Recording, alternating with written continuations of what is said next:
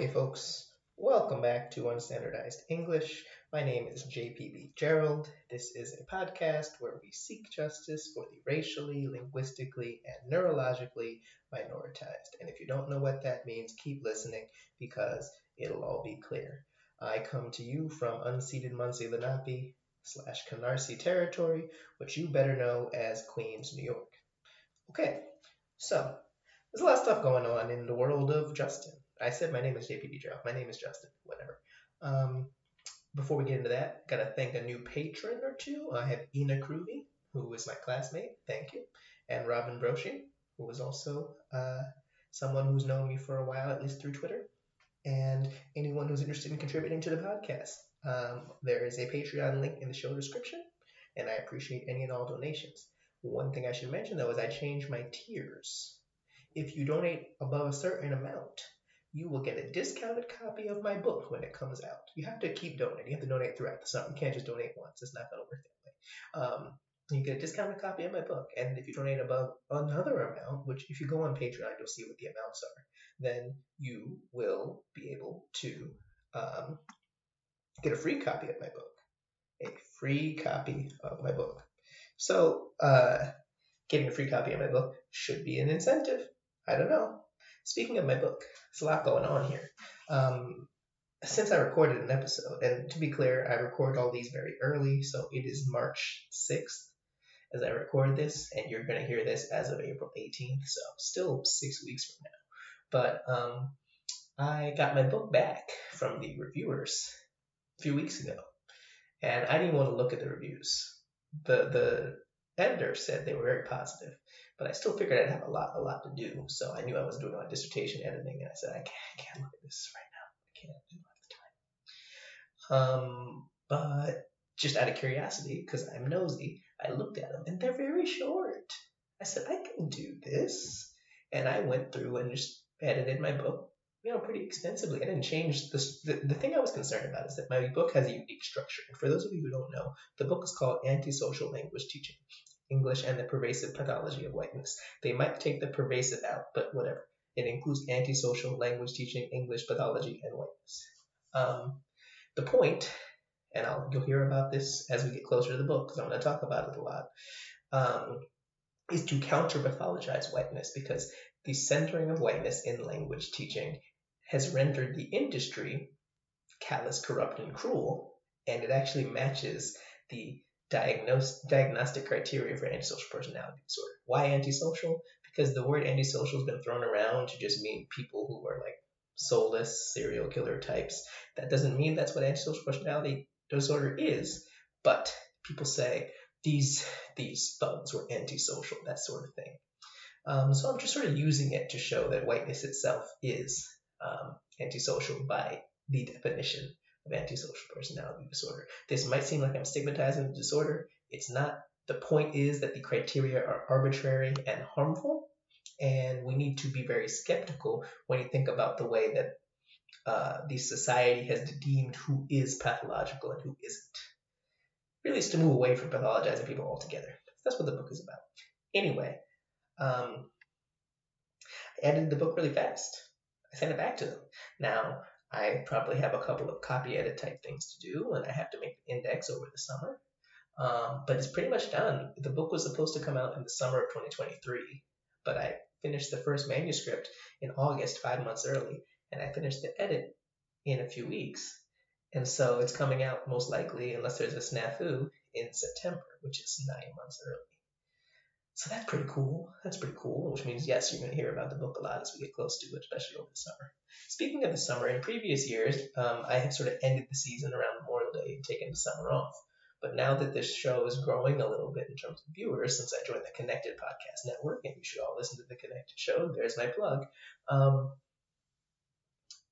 I don't want to take the summer off and lose listeners. I may take a couple of weeks off. So there's probably only going to be one episode a month in June and July. And in between, I'll re-release old episodes for new listeners. But I'm not going to take the whole summer off this year. Just in case you're wondering, you will still soon get the yearly episode with my wife, and you will still get the season recap episode where I go through all the episodes. But it's not going to just end like previous years, because I'm gonna have more time. Even if I do get a new job, which I'm looking for, I am not gonna be in school because I am finishing up my dissertation. Now, I've talked about it on previous episodes, what I wrote about, so you can listen to that. It's not that interesting to me. But I knew when I started the doctoral program that I did not have the patience to be in it for like 7, 8, 9 years. That's not an insult to people who take a long time, because frankly, they do a lot of great work. But I knew I don't have the patience. I knew that there were 3 years of classes, and I knew that it was then at that point up to me how long it took. And it will have taken me 1 year since I finished classes because I have no patience. I made sure that my study was a very practical one, in the sense that I already had the contact info of the sample. I emailed them, and some of them said yes, and some of them said no, or didn't respond. And then I interviewed them.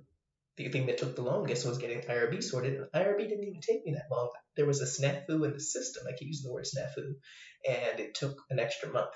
But once they actually looked at my application, it only took them like a week. So, yeah. Anyway, it's actually pretty short.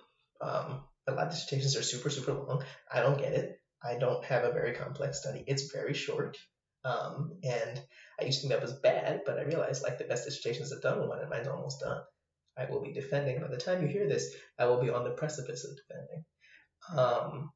And if I succeed at my defense, which they will not schedule unless they think I will succeed, then here's the thing I didn't know. They're going to let me walk. So if I don't fall on my face in these next few weeks, which I guess is possible, but it hasn't happened yet, they're going to let me walk at graduation this year. And I did not expect that to happen. I figured because technically after the defense, I probably have to do some minor revisions, and then I have to turn that into like official system, and I have a couple months to do that. And technically they don't add doctor to my name until September 1st. I figured I wouldn't be able to walk till next year, but they said I could, provided that I don't fall on my face here. So that's pretty cool.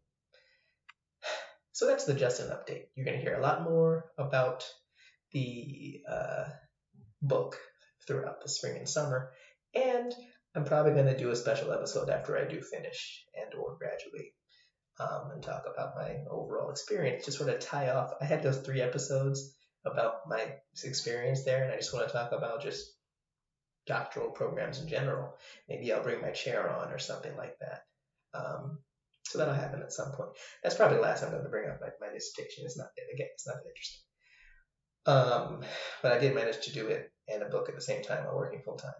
That's not me bragging. I think that's just when the ADHD is going well, then the A is not AD. When the hyperfocus is hyperfocus, it's hyperfocus. Anyway, to this week's episode, I am speaking to someone whose work I admire a lot, which I've cited a few times. And she's a friend of a friend, but I also liked her work before I knew her. She is, I don't want to pronounce this wrong. Her name is Johanna Ensarkananen. I believe that is the right way to pronounce it. I will confirm this with her in a second. She's Finnish professor, and she is in the language space, but she's also talked a lot about whiteness. Now, you know, I have a lot of episodes where I interview white scholars about whiteness, not because I think they're the experts, but because I kind of want to grill them a little bit, you know? But what I find interesting about her perspective is that she's Finnish. I mean, and not just of descent, like she lives in Finland, and she's written about that experience as an ESOL teacher, right? Someone who's an English speaker and English user or whatever, in a place where almost everybody is white. Not everybody, but almost everybody. And it's just an interesting perspective that she has, because I mostly hear about this from an American or a Canadian perspective, even a British perspective. I had one woman from Ireland, so now I'm sort of knocking off all these different white countries, right? But I really think it'll be interesting to hear from her perspective and the work that she's done on accents, language, English, etc. So I hope that you enjoy the episode. Again, the Patreon link is in the description, and let's move on to it.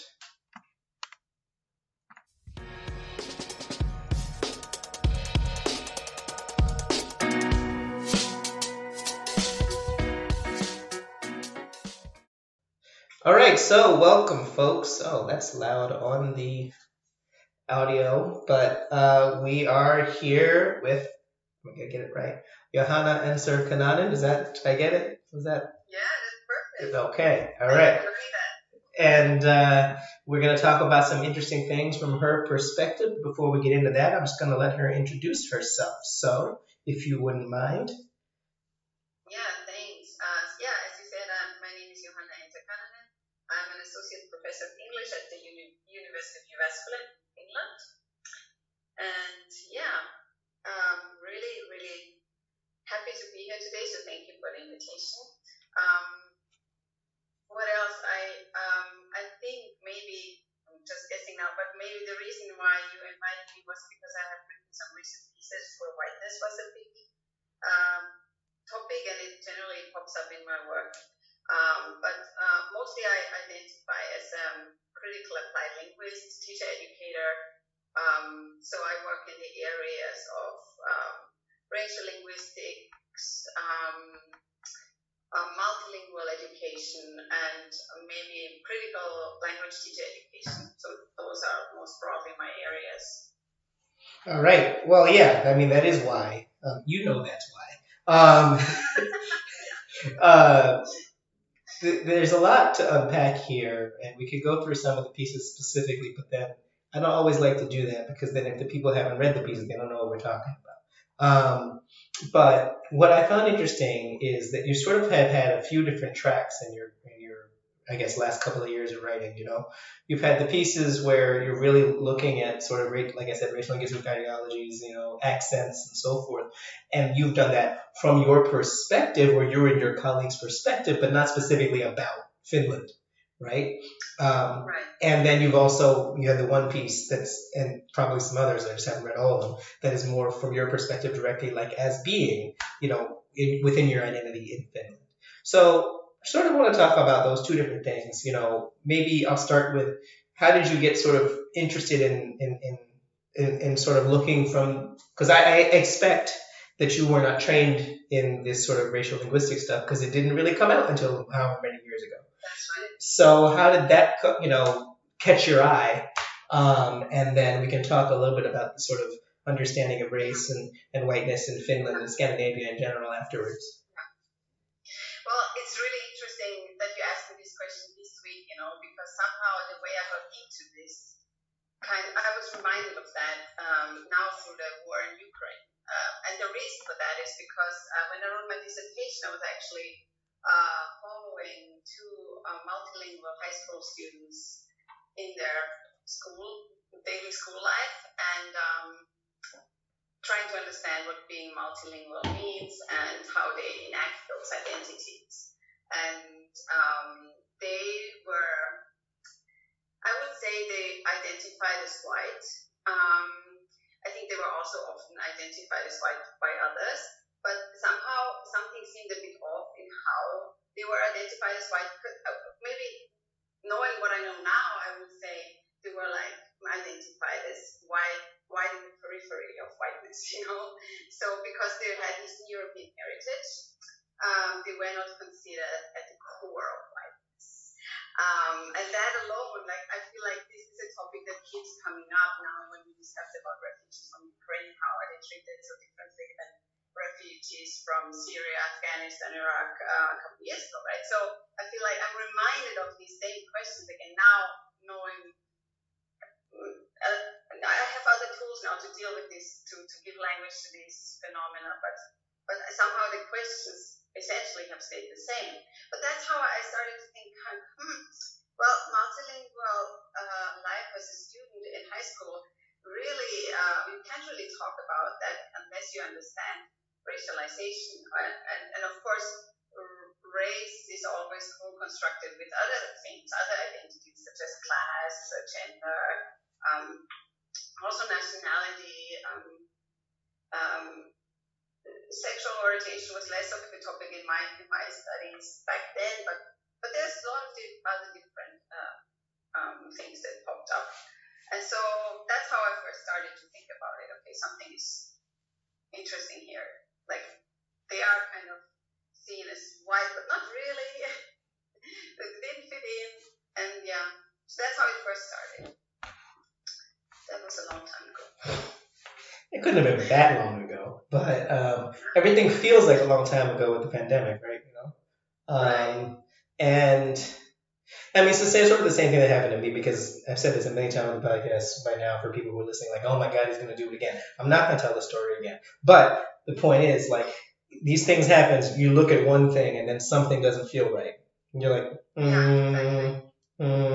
Frankly, I think that any scholar who starts from point A and goes straight to point Z, it's probably bad work. Like, because that means they just ignore, they're like, I don't care, I'm ignoring things, you know, because all these things come in, right? And I really want to talk about racialization in Finland because I don't know anything about it. And I've sort of unintentionally been going on this like tour of whiteness around the world for the people on the podcast have been obviously a lot of them American, but I've Canadians and British people as an Irish person. And then there's some places that I've been where I would like to have those people on the podcast, but I understand from having I've been in France, like I've lived in Asia, you know, like I've been in a couple of places where I understand it personally and I can sort of speak to it, obviously as a black person rather than a white person. But what's interesting about Scandinavia, and I know Finland is not like they're not all the same, but I mean the way that these places are seen, the United States, especially for certain people, especially people on the left, these are seen as like the panacea of society, right? Like this is the place that we must emulate, and they don't have these problems over there, right? You know, everyone is treated perfectly in Scandinavia, and we need to look to Scandinavia. There's this book I read called The Smartest Kids in the World, and it's mostly about Finland. It's not just about Finland, but like a big part of the case study was in Finland. First of all, like when I read that book is before I got any of the critical stuff. I bought it because I was interested. And now I look back and I'm like, that's kind of a bad title. But so I actually criticized the book in a chapter I wrote, which, you know, anyway. But it's just sort of seen as like, if we could just get the world to be like Scandinavia, then all of the problems will go away. And as far as I understand, because you are in fact humans, that is not true. So if you could tell me a little bit, obviously speaking, you know, more from a sort of racial aspect, but just in general, like, is Scandinavia and Finland in particular perfect? Yeah, well, no, definitely not. So, usually Finland is, or very often Finland is not even mentioned as part of Scandinavia, but like the Nordic states. Let's talk about the Nordics. Yeah, I have to disappoint those who actually believe that like, and it's kind of one of my favorite things to kind of bust that myth of the amazing Finnish education system and the super smart kids. No, our kids are not smarter than other kids. I think there are some things that the school system is doing well, but I would maybe argue that they have very little to do with what you would maybe call pedagogical stuff. But there's a few things that I honestly, also as a mom of three and as a former teacher and teacher educator, that I really stand behind, like free lunch for everybody. I think that's great. Or outdoor time, regular outdoor time for all the kids. I love that. But I think this discourse of Finnish excellence in education has also done us a great disservice because I think a lot of reforms, a lot of change hasn't happened, and a lot of things we haven't seen because we have kind of believed in this and also marketed it, right? Like this is also a marketing strategy, like schools and curricula and Finnish, like a lot of people benefit from that kind of image and from benefit financially, I mean, and of course also in other ways. So we have also marketed that and sold that and gotten people to believe in that. But I think it has done us a disservice in the sense that we have not been self-critical enough in some ways. And it feels, by the way, a bit strange because I'm actually not a so-called native born Finn. I'm actually from Austria, but so in some sense I'm a migrant as well. But I do use we here now because I do live here and I work here, and I think that's only fair. So this discourse of excellence is a problem. I think one thing that it has led to is systemic color evasiveness. So because everything's going well, why would we have to talk about really uncomfortable things like race? Like if we're doing so well to get out of all our test scores. By the way, really test scores, let's pause for a second and think about what do we really say about whom and how limited is actually the thing you can say about learning and education from very specific test scores. But anyway, we know that. But anyway, I think so, for example, in terms of color evasiveness, culturally sustaining education, linguistically sustaining education, there's just a lot of times we have turned a blind eye on difficult, complex issues because we were kind of so sure that we're so excellent. And so I think that's a problem. It reminds me, because another place, and it's not just the United States, but it's particularly United States and Western Europe, the OECD, you know what I mean? The countries that think that they're better than the other countries. And they compare themselves amongst themselves, and they say we're number 20 out of 20 or whatever, right? And the top of the list is often like Finland and like East Asia, right? These countries in South Korea and Japan particularly. And I had heard this before I went to teach in South Korea. And so I went there, and the thing you notice is just like you said, it's the same kids, right? Like the teenagers is, I was a high school teacher, but like, this is not that different. I mean, obviously the culture is different, language is different, people are different, but I mean like in the sense of like the brain is doing the same thing the brain is doing at the same times, and what I realize is that like they probably are doing really well on the tests, but like, and I can speak only to my experiences because like the United States thinks that our testing system is really bad, and it is, but it's a global testing system. Like it's not just us. This is not to excuse the way we do things. It's just that we're not the only ones. And part of the reason that other countries do really well on the test is because a lot of the time you're so focused on the test that of course you can do well on something that that's all you do. Because in South Korea, when the SAT came around, or the Korean SAT came around, they stopped traffic.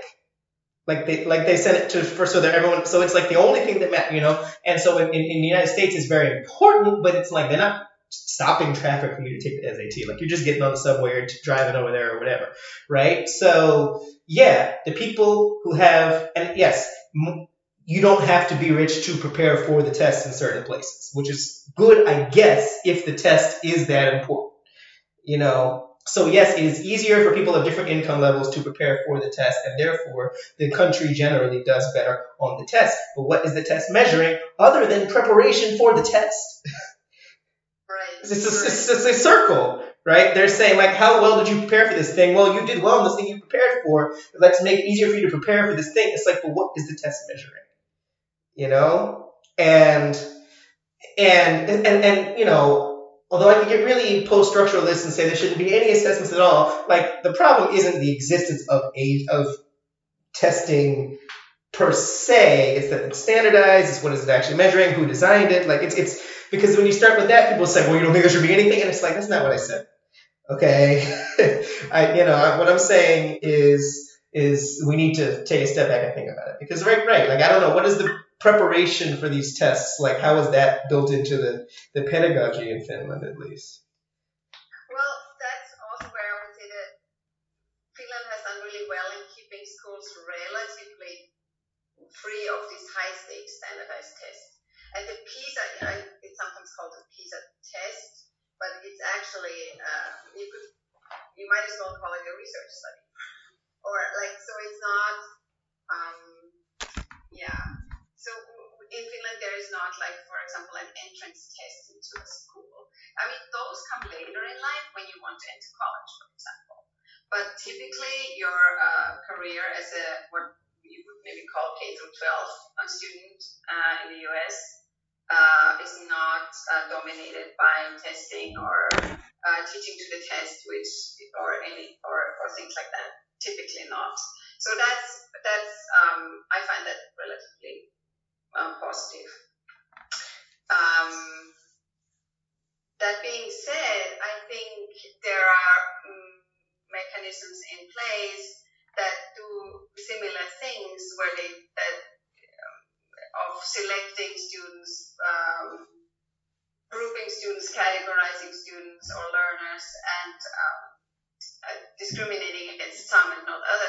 I think it might not be a high stake standardized test, but it might be something else. And so, yeah, I think the same or very similar mechanisms of marginalization and power exist, but they work differently. They work in different ways. And maybe you might say they are more subtle. I don't know. I think it depends what you're used to. But they definitely exist. Yeah. Sorry, I was trying to unmute myself.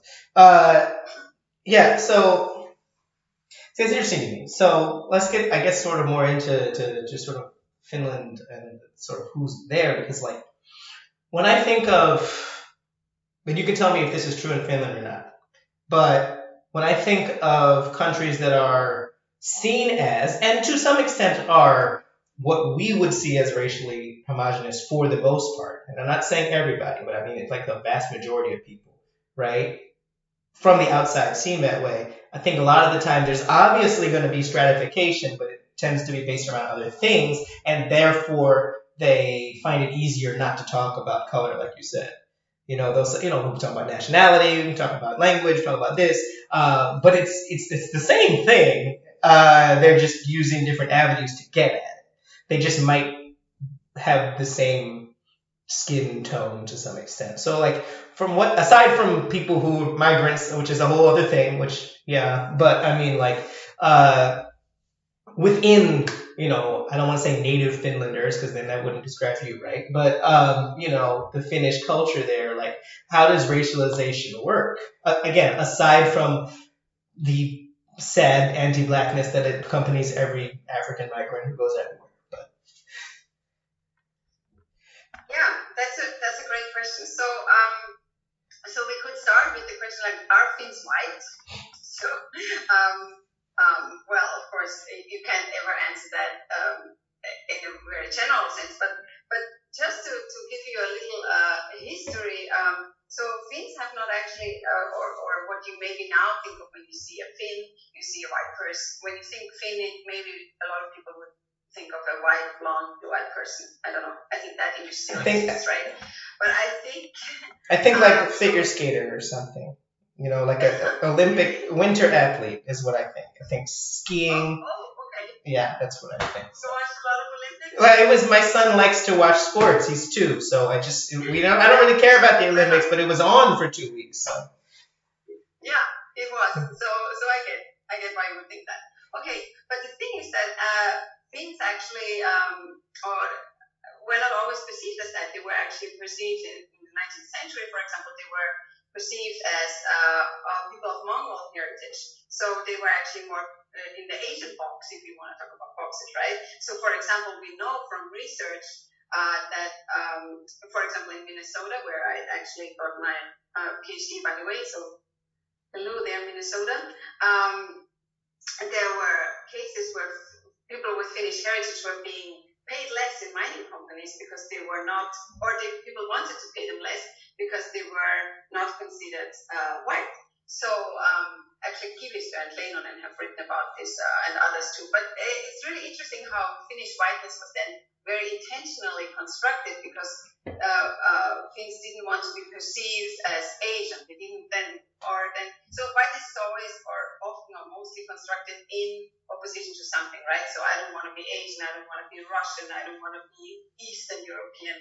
So what can we do as a nation to appear white, to appear European, to appear educated, to appear sophisticated, or the same things have been operating for a long time, and they haven't, they have maybe changed their ways, but the general intention, I think, is the same. So I think, and I think there are populations in the US that have gone through the same history where they weren't always perceived as white, but now they would be to some degree. Speaking now in a very general level, of course, that's not always true for every individual person. But so I think what is, for example, very interesting also in the context that we are in now, it's like how Finns become white as in opposition to Eastern Europeans or Russians, right? So, and then of course how they have constructed their whiteness in opposition to the racialized other of like Sami people Romani people, Russian migrants, as I already said. So those were then the people of color that got also perceived this way, right? So the question is not so much to me at least, who is white, but who gets to be white, or who is being constructed or constructs themselves as white, at which point, why, and in opposition to who, or in opposition to what. So that's, and Finnish history is a really, really nice way to illustrate those examples. I'm assuming you've read the Roediger book on like working towards whiteness for the Irish. And same with Italians, right? Exactly the groups I was thinking of. Yeah. So and obviously it's not, because then even within Italians you have the Southern Italian, the Northern Italian, and it's just a game, right? Because people are trying not to be pushed down. I have a whole. That's kind of one of the things in my book that I'm talking about. Like it's my language teaching, but it's all about like this game of whiteness that people are playing, and I understand it, because if you're in the group and you could not be black or Asian or something, because what happens, I understand why the group would want to do that, right? I don't have this choice, but certain groups certainly do, and it's sort of interesting to see the same thing happen in the jobs are different, the industries that they tended to work in are different than Italians or Irish folks, which is often dependent on where they had landed, right? But it's just, I think people listening to this, unless they know, are probably going to be surprised to hear that was the case, even with Finns, right? Because as you said, and as I was sort of joking about, but not really, like the way if I had to picture someone from Finland, it would be that, or the handful aside from you that I've met actually do look like that. So it's only like 3 people, but and it's just sort of interesting to think that was a project, and then when you mentioned the sort of the indigenous people, and there was that whole controversy with the Frozen sequel about how they were sort of erasing the Sami people, or they were pretending that the indigenous people were actually, it was a whole thing, because I think there's this really simplistic assumption that the farther north like everyone in the north is white because they're in the north, so they're all white, right? And white, I mean both in skin tone and the way we think of whiteness in all the other ways. Right? They're north and they're white. That's it. But as you say, like, Mongolia is pretty far north, and I don't, people don't really think of them as white. So it's and like Japan goes pretty far north too. But like I understand, because the center of the forced center of thought for hundreds of years was Europe, and so and some of it's just like a Gulf Stream thing, that people physically can live farther north in Europe than other places. And anyway, I'm just battling that. But anyway, the point is to see that this happens. It always happens. I can't think of a group that could be considered white now that hasn't gone through this process. Right. That's just what always happens. And I think I wonder now if there's any groups left that can just get their way in, because of the international, the fact, internet and everything. I don't know if that process can happen in the same way now. Like I think at this point the people might be in or they're not in. Like it might have happened by now because of the fact that people physically move around much more easily.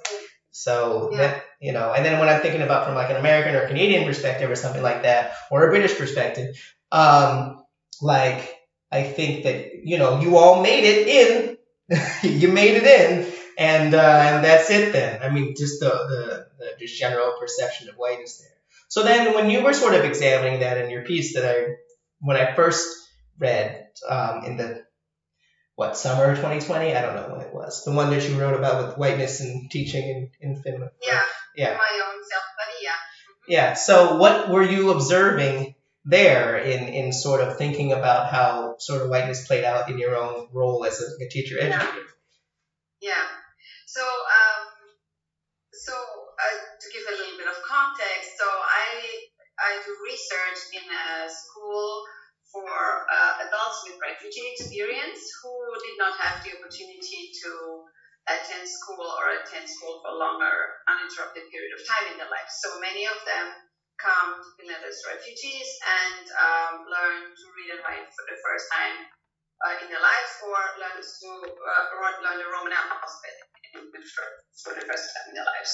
But that doesn't, at the same time being maybe speaking 4 or 5 languages, or 8 or 10, right? So literacy and multilingualism don't always align. So I work with these people, and racialization, race stuff, and racism and racial categories are a big topic there. Mostly these adults, my participants, come from Iran, Iraq, Afghanistan, Syria, and Russia also, but really like all over the globe, I must say. And so I've been in this school for a couple of years now, and I was asked to teach a class. I think it was that one of the English teachers couldn't do it, and I was really happy to do it, so I did.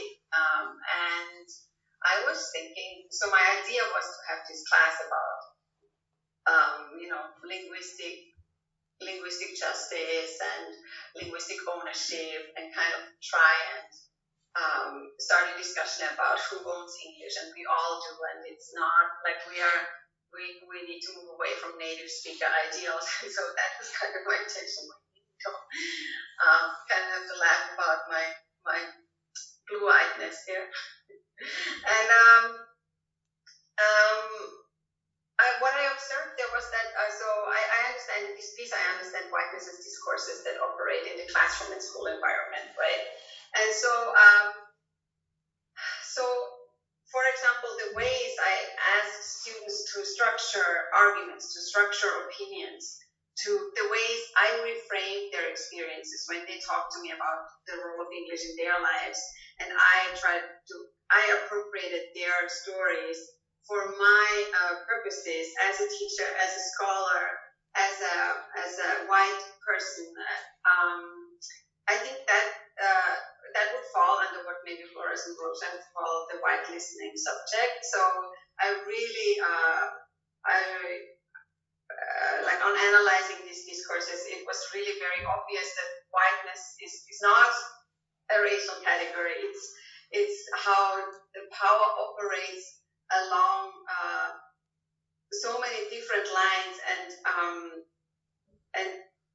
that are not not necessarily, they don't hinge on skin color, but on so many other things too. But they are connected to where you come from and how you speak and what your status is in the moment and what histories you bring with you. And in the end, they are connected to larger colonial histories and what education has meant in our world and in our context. And so, yeah, I'm kind of trying to do this with the data from one particular lesson. So big topics all coming together in a very short amount of time. Well, that's kind of what my dissertation is like. Sorry? No, I was saying my dissertation is like I designed a class and I interviewed people who took the class. Or some of the people who took the class. Because I found that pretty interesting to sort of reflect on, because I don't know what the best what word to use. And in the book I call whiteness a pyramid scheme. But it's because everyone's trying to get to the top, but nobody's really winning. And it only exists the same way like a multi-level marketing thing, where you only win if you get more people in your downline, because the product is worthless. But if you convince other people that it's worthwhile, then they, I don't want to give away the whole book though. But it's because it's a relational concept, right? It's not just a thing, I think that other racializations became much more real to me because there's an identity there, there's a solidarity you can build there, I think that although they made up blackness, I think existing within it is still something that can be valuable and you don't need whiteness for blackness to be something that you can sort of live within. But like, what is whiteness without things that it's better than? It's like the article that Leonardo and I can't remember the other author, but about smartness, and it's like, what is being smart without people who were less smart? It's not just a thing, right? It reminds me sort of, and I was thinking about this like an hour ago when I was thinking about what I was going to say, and it's sort of, there are like, stereotypes of accents, right? And I would say that a lot of Western and Northern European accents are not accents that are stereotyped as being associated with a lack of intelligence, right? But so even if you have one of those accents, and are therefore not, like, it's often sometimes a bonus in the sense that, like, you'll get to a university setting and they'll be like, oh, the scholar from this place, so that's impressive, right? Whereas if you were from a certain place, it would be seen as, well, we don't understand what they're saying, even if you could understand the people equally. However, even a positive assumption has a negative implication, because if you're saying that this person is more qualified or more valuable because of this aspect, then there's going to be a group of people who are less valuable because of it. You see what I'm saying? So in the same way that, like, Finland has perfect education and so forth, means that some place doesn't. Like, so what's the opposite? Because this is kind of the way we compete, it means it's kind of a zero-sum thing. So someone's losing if they're winning. Yeah, exactly. And that's exactly the point. I think that's why when something is constructed, whether it's race or gender or wealth or whatever it is that's being constructed, or in the Finnish context, maybe educational excellence, right? That's also a construct. Then it's really worth turning your eyes the other way and looking, okay, what's being co-constructed as the opposite? What is it not? And I think that's what we are often missing. So yeah, I totally agree with that. I think that one of the reasons that it's weird, because I feel like this is not a topic. I haven't been to that many parties in the last 2 years, obviously, but once I'm in some, and I'm going to a couple of conferences later this year, so there'll be some discussions, social things happening. And like, so the point is, I haven't had a chance to do what I'm about to say yet.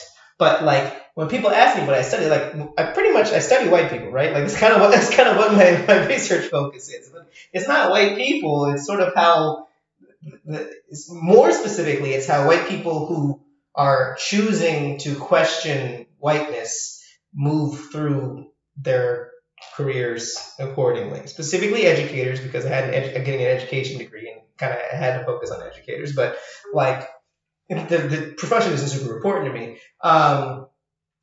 And I think it's interesting because, like, it is not a biological fact, right? It's just something, it's a series of lessons you're taught, and you can reject lessons. Okay, but then what happens? Right? You can reject them in your head, you don't believe it, but now what are you going to do?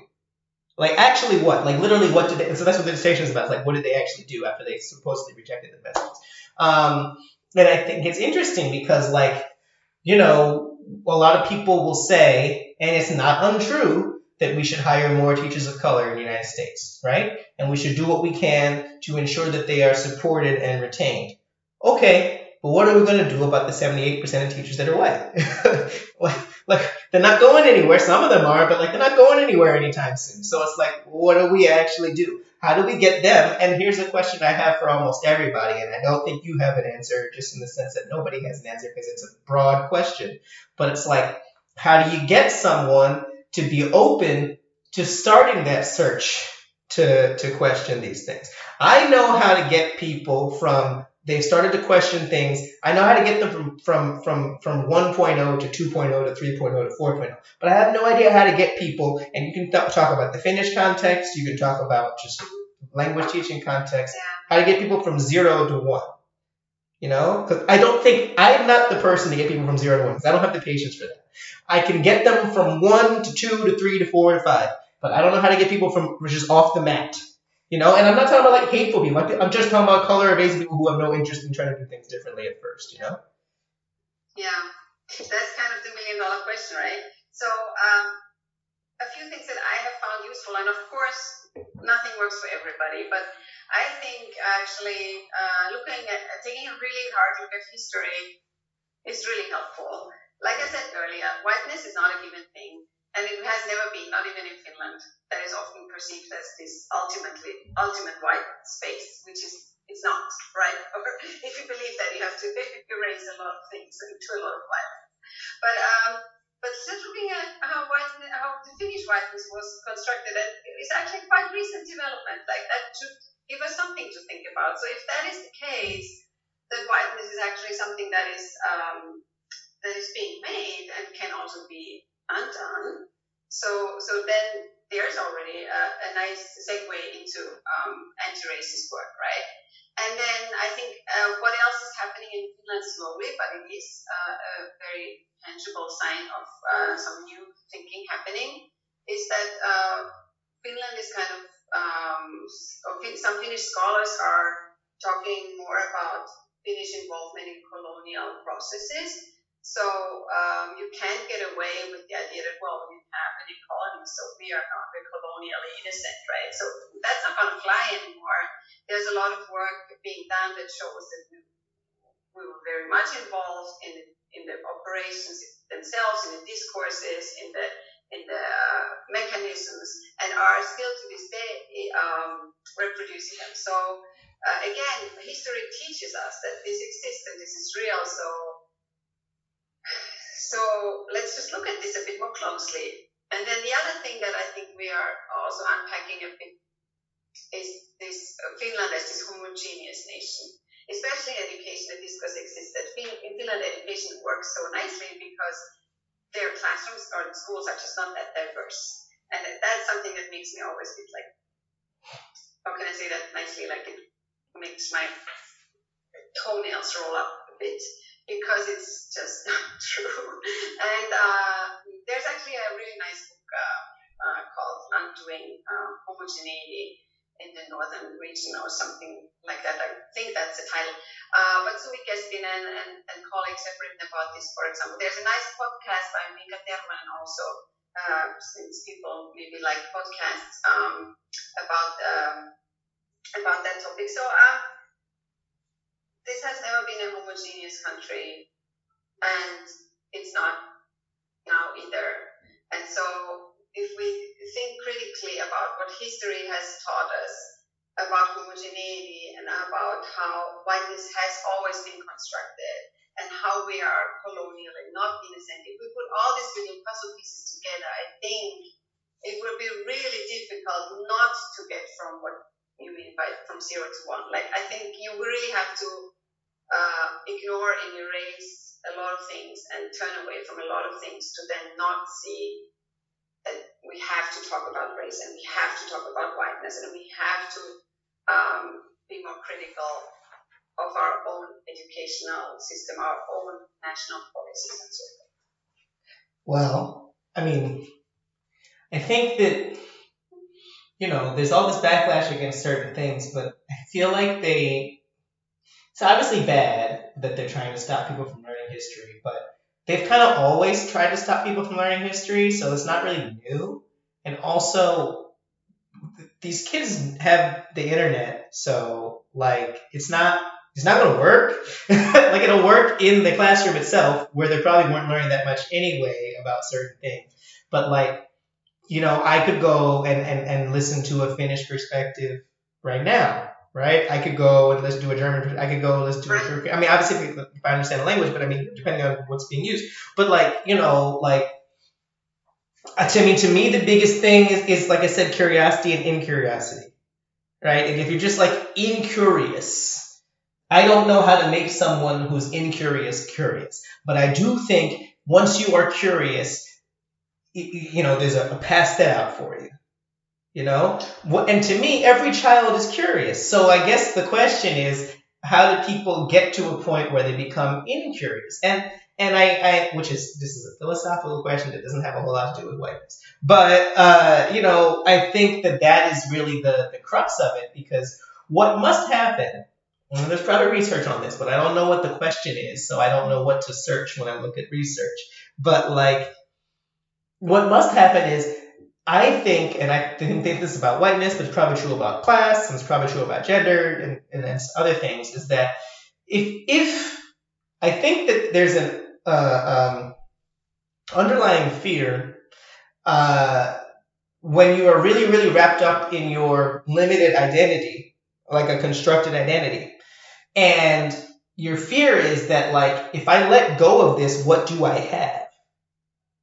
Right? If you've got nothing, you feel as though you have nothing. Now, I don't think they have nothing, but I think that, and it reminds me of the way that there's this subclass of EFL people on Twitter who just show up and get mad whenever people talk about critical stuff.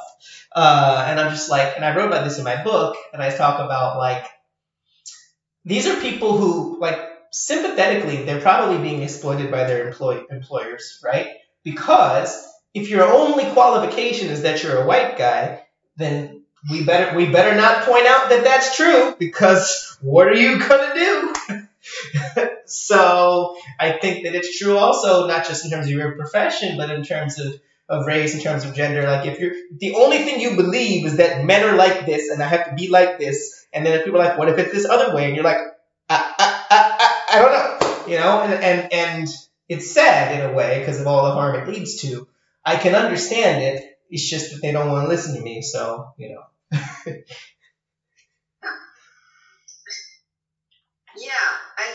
I mean, when it comes to people who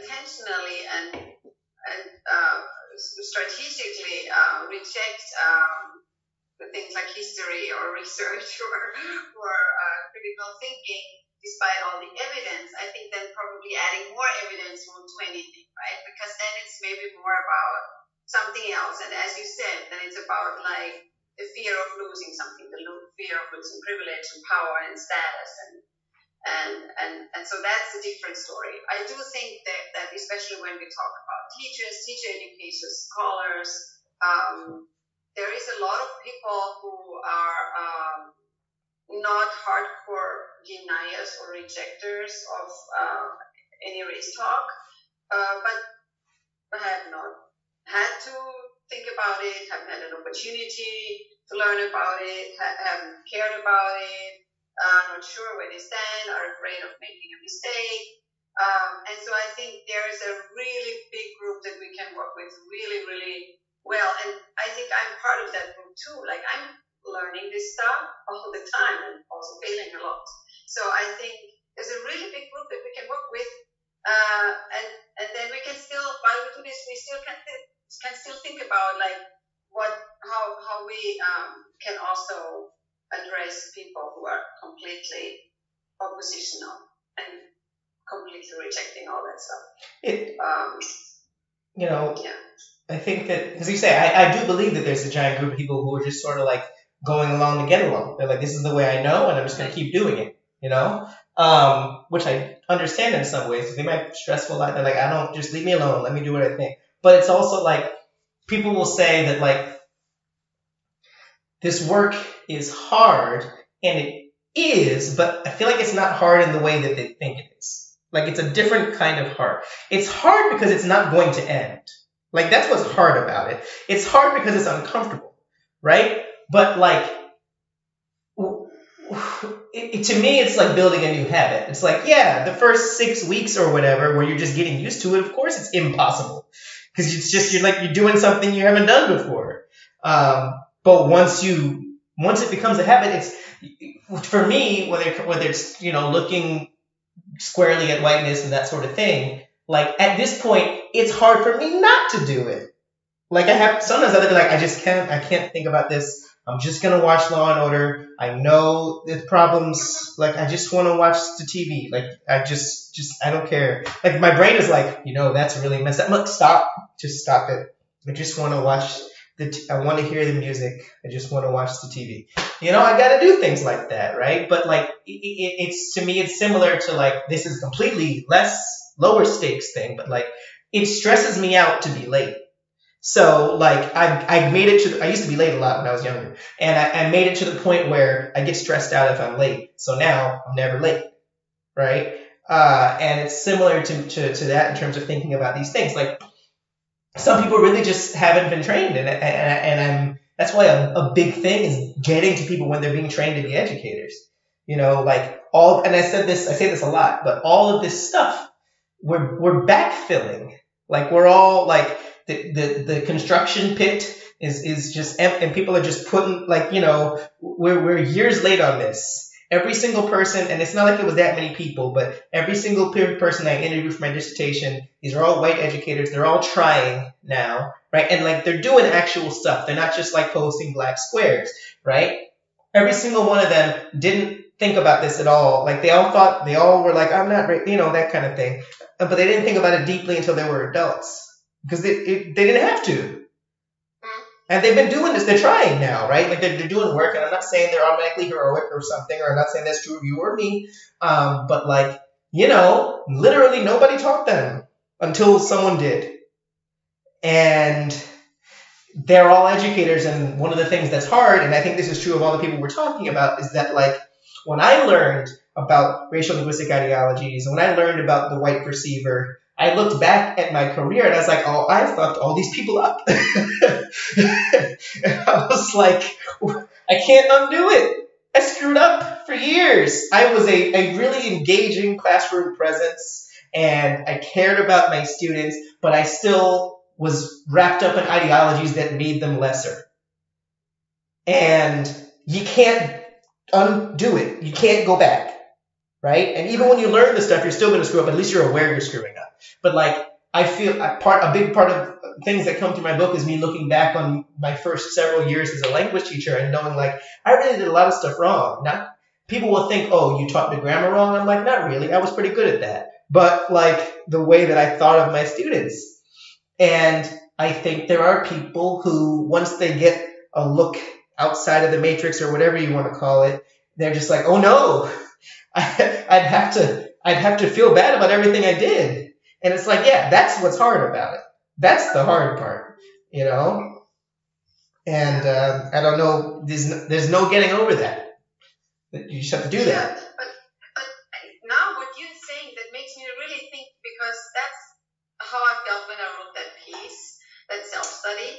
And I've always thought that maybe this is also our job as educators, as teacher educators, to find a way to, like when I did that self-study, what I really wanted to do is have a class where everyone does a self-study on their own whiteness discourses in class, right? I think that would be like so interesting. I did that. Sorry. Everybody fails all the time, and we're learning together, right? And so failing has to become more of an okay thing to do.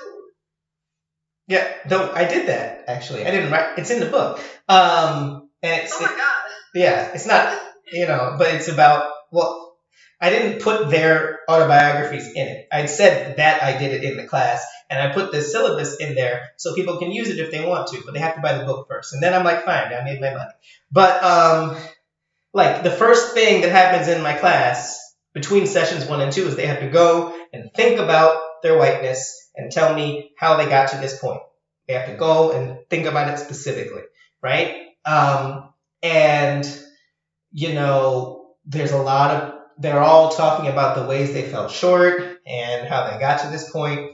And, you know, I think that the literature on white educators, especially white educators, but white people in general, but specifically educators grappling with whiteness, you know, they'll have a line in there about how they did things wrong, which is fine. I'm not blaming these people, and I don't know what the journal editors said, so, you know, whatever. But like, there's this image that especially majoritized people, where we're talking about race or gender or class or whatever, that the ones who are doing things right, we only hear about them after the fact. You know, we hear about them when they did a big heroic thing, when they made this thing happen and changed this policy or whatever. And we never hear about how they were just, and I don't know why I assume this, But I assumed even when I started teaching these classes that some of them would say, well, my father, taught me anti-racist lessons when I was a kid, and so I've been doing it my whole life. Nobody.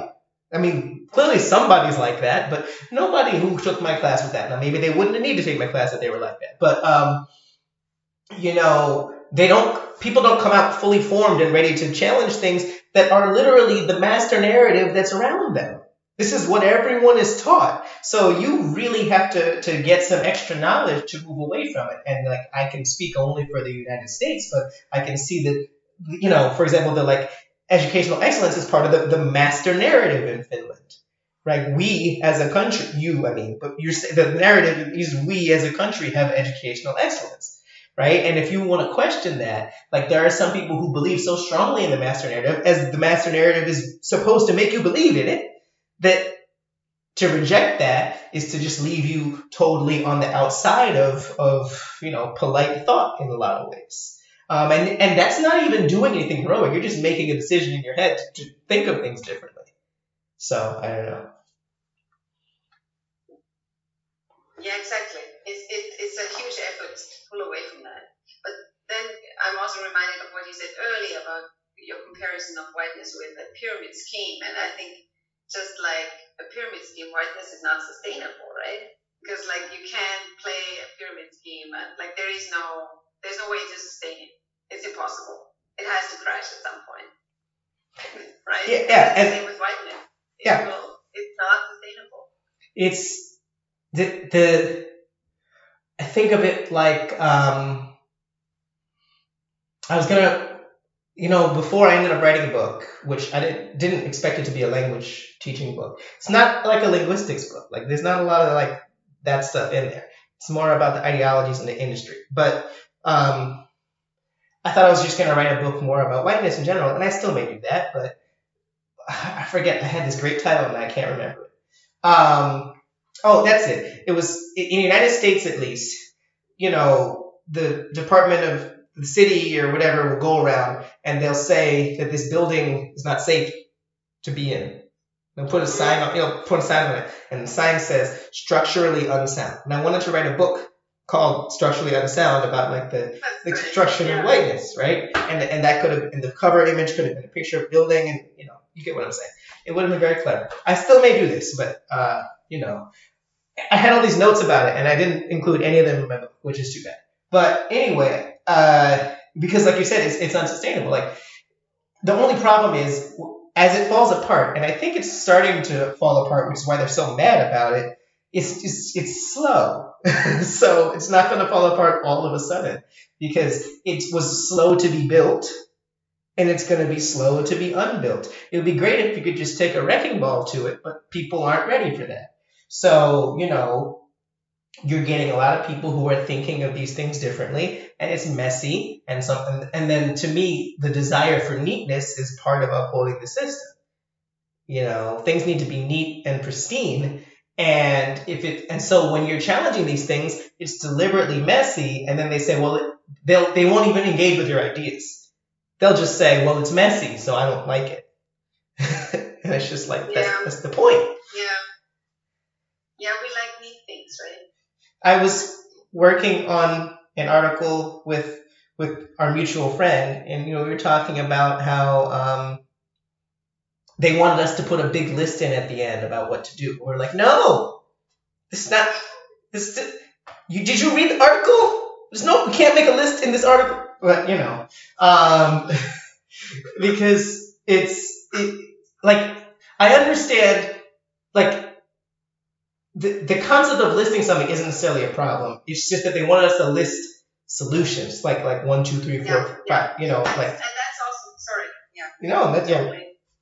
I think so. There's a few things that are connected to why this is so hard, apart from, of course, the complete shift that you have to go through. But that's exactly how we said we like things clean, and we like some structures, and we like to think we like things that are applicable. But I feel like this need that is sometimes expressed in teacher educational context or educational context for something applicable, something hands-on, something that I can do it tomorrow in my class. That doesn't always work, because sometimes you a change of ideology, a change in your world view. It takes time, and it's not linear, and it's a weird process. So we have to also move away from this idea that teaching is always planned, it's always pristine, as you said, it's always structured, and it always is tangible, and it always has a clear outcome that is measurable and identifiable immediately. And it's like, but learning doesn't work like that, right? And learning about grace doesn't work like that. So we have to rethink a lot of things if we want to really start the conversation. I think that is a great place to come to a close. So, do you have any sort of final thoughts on like language, likeness, and Finland, and just sort of the way it's, where you'd like to see the conversation continue to go over there?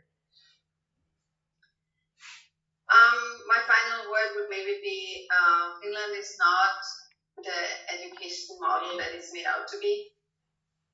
Happy to talk about this more or point people to resources if needed. But I think we are in a really good place, starting to be in a good place with research beginning and education beginning to see things really critically. And I'd like to see a lot more of that.